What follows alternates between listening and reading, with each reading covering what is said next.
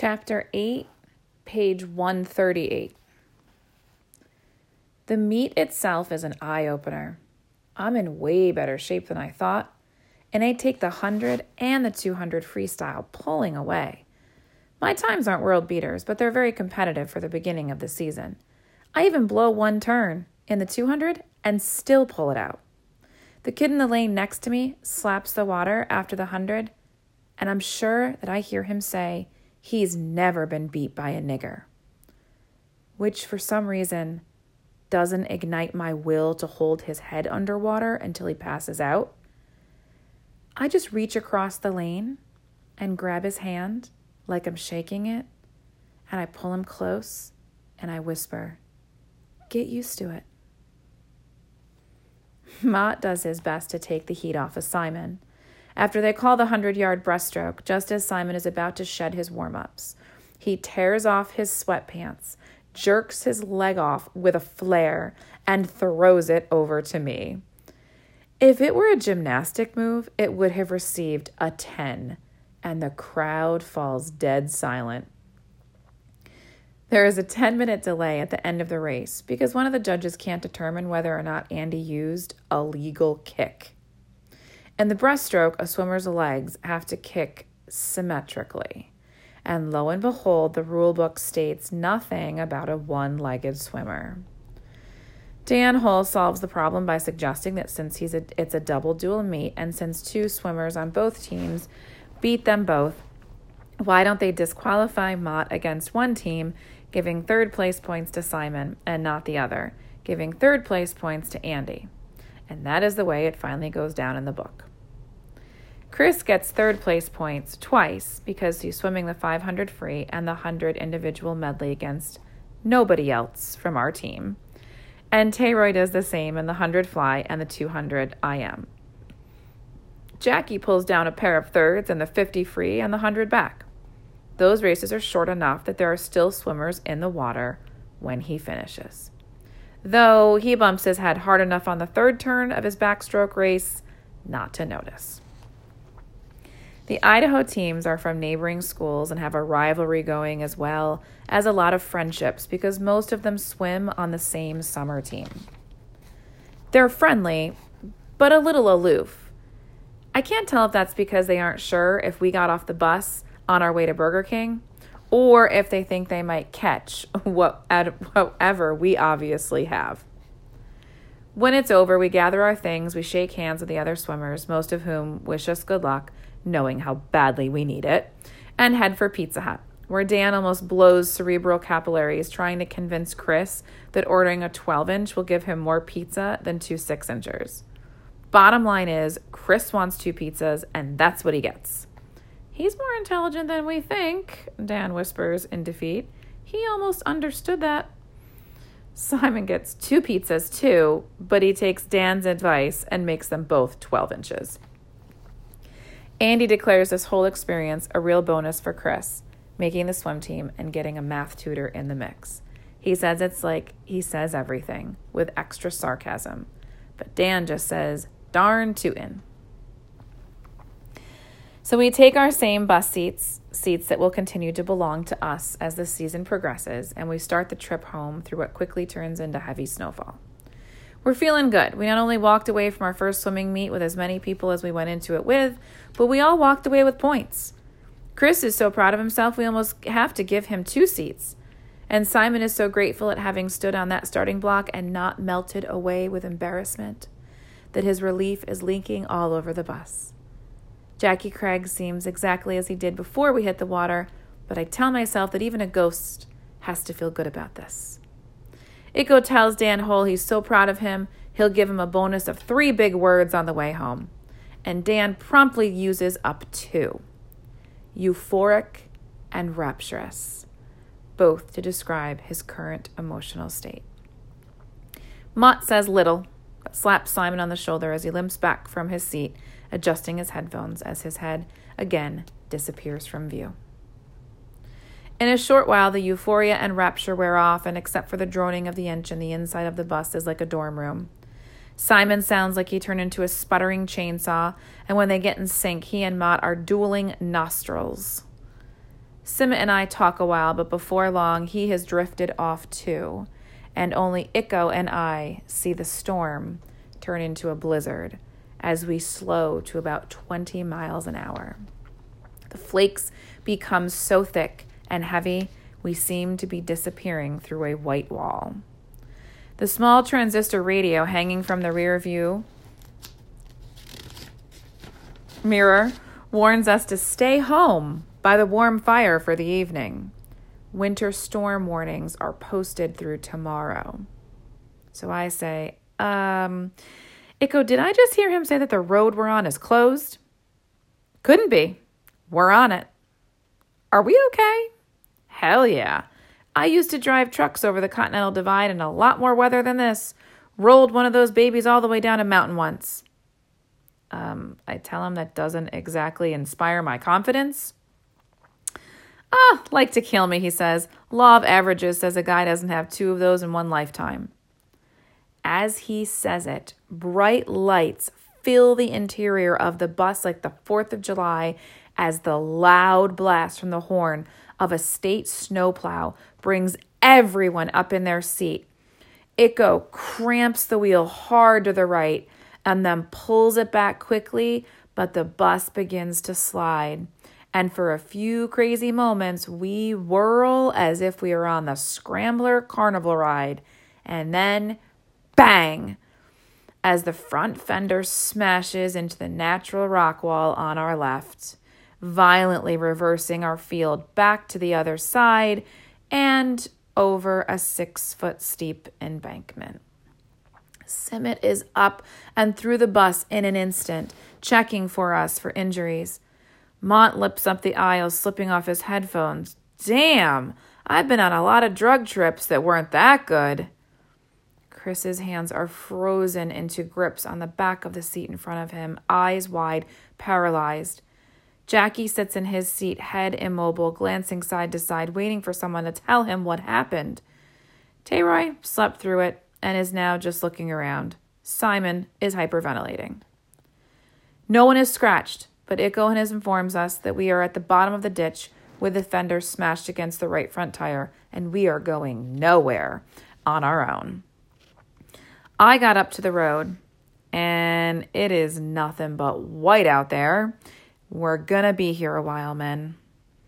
Chris glances around frantically, looking ready to go ballistic, but Simmet is right there. You've been camping before, haven't you, Chris? Yes, with Brian, your brother. Yeah, well, that's what this is. It's a camping trip. Chris says, well, I wish my brother was here. So do I, Coach says back, but we'll have to do this camping trip without him. I got to do everything without him, Chris says. He's dead. They've got his picture in the trophy case, though. You seen it? Every day, Coach says. Your brother was in my class.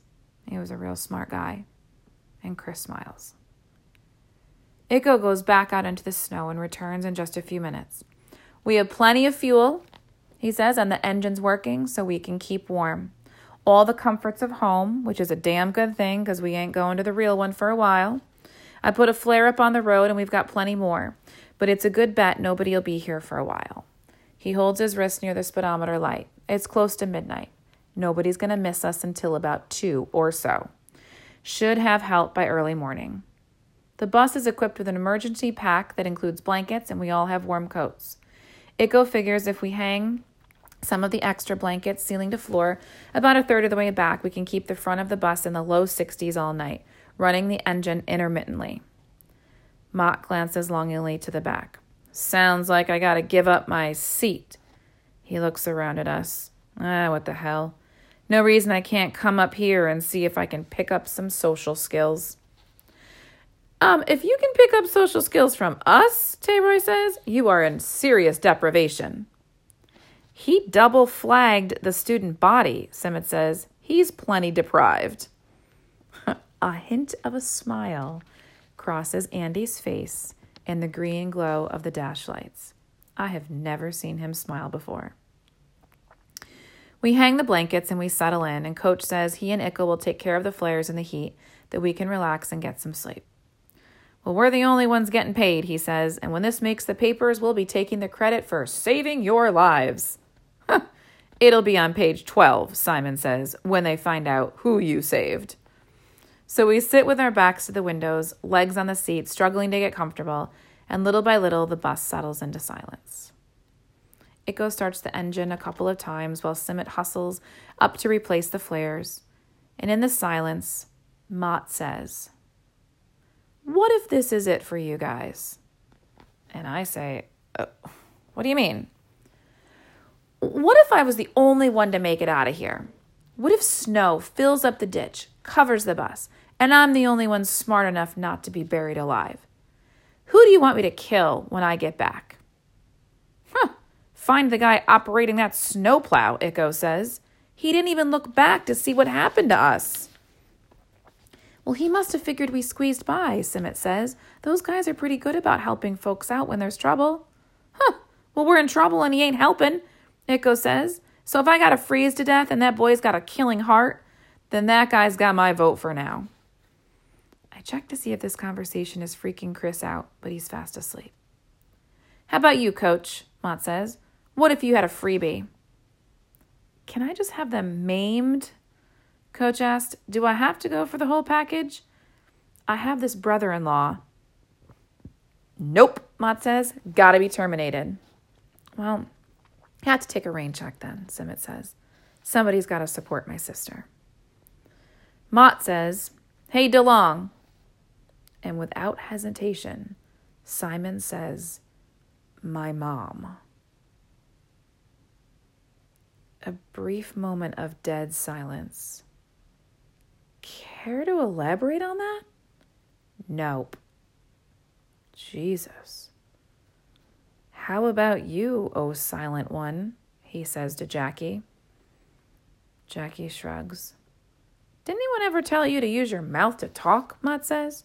"Your shoulders are for your arms to hang off. You gotta speak, Jackie boy. Otherwise, how do I know who to waste?" Jackie shrugs again. "We'll come back to you," Mott says. "Be thinking. Hey, muscle man, what about you?"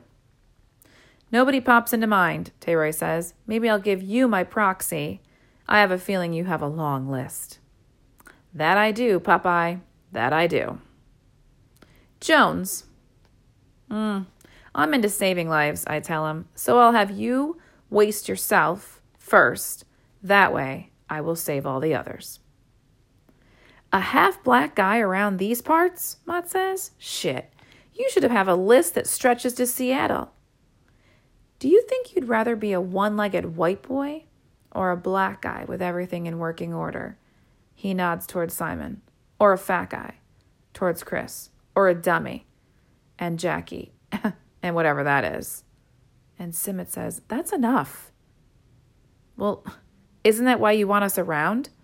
Mott says, ignoring him, "To give you a little edge on superiority." And I said, "Mott, I didn't ask you to swim." "No, you didn't. I'm here on my own volition." He looks at Dan. "Volition. You like that word hole?" He turns back to me. "I'm just checking out the nature of things. You know how things are." "Yeah, well, you're checking them out. Be careful what words you use." The heat is rising in me, and the adrenaline is spilling over. "Oh, so now you're the savior, too. Make sure nobody says anything bad about your team." Now all of a sudden I have him by the collar, pulling him towards me. "No, you don't say anything bad about our team." Simmet's hand clamps on my wrist. "Let go, TJ." Mott and my eyes remain locked on each other. His stare is cold. Simmet says, "TJ?" And I release my hold. Simmet says, "You check on the nature of things on your own time, okay, Andy?" Mott's like, "Whatever." Mott puts his headphones back on his head, settles into his seat. I stare out the window into the falling snow, wondering how did I let him get to me? Maybe it's because he's partly right. I did go looking for guys who were a little out there as a ways. But up until now, I thought it was pretty clever. Maybe I am being an arrogant asshole. I consider that as the bus settles again into silence. Hey, man, don't worry about it. Mott's voice startles me. Sometimes I just have to be a prick. The counselor says I have a personality disorder. It's okay, I said. I mean, I don't know. Maybe you were right. No, he says. I'm just good at making people think that. I don't know. I mean, the letter jacket thing, I've let myself get a little obsessed. I picked that. You guys didn't. He dismisses that, and he's quiet for a few seconds. And then the third guy, after my dad left, on the off chance that you make it out and I don't, he's the one I want offed or killed. Canada Smith is his name, and I got a trust fund for this leg. You get Canada Smith, and it's yours. He's quiet another few seconds, but you gotta do it slow, though. Another moment of quiet. Old Canada Smith, he couldn't figure out which bed he was supposed to sleep in. I am speechless. I would tell you the rest of that story, but we don't know each other that well. He laughs. Maybe after the Olympic trials. Snowflakes build on the windows, and other than Coach slipping out to put out a new flare or Echo intermittently starting the engine, there is nothing more than the sound of heavy breathing. You might decide you'd rather be a one-legged white boy than all brown and shit, Mott says, after I've been sure he's asleep. But believe me, you would damn well rather be brown than be somebody who got done by his mother's boyfriend. I can't even imagine. And I can't believe he's telling me. And as I think it, he says, my counselor says the only chance I have is to tell people I'm a prick. That way I might have less reason to act like one. He settles down in his seat. So consider yourself told. Around 4 o'clock in the morning, the interior fills again with light, and an engine idles in the near distance. Echo is out the door, scrambling up the hill before most of us can clear our eyes. And before we know it, a state plow driver has us standing in the snow while he hooks a chain to the front bumper and hauls us to the highway. He and Echo pound the fender away from the wheel far enough to make it drivable, and we are headed through the snowy night. Our first meet and our first group therapy session is behind us.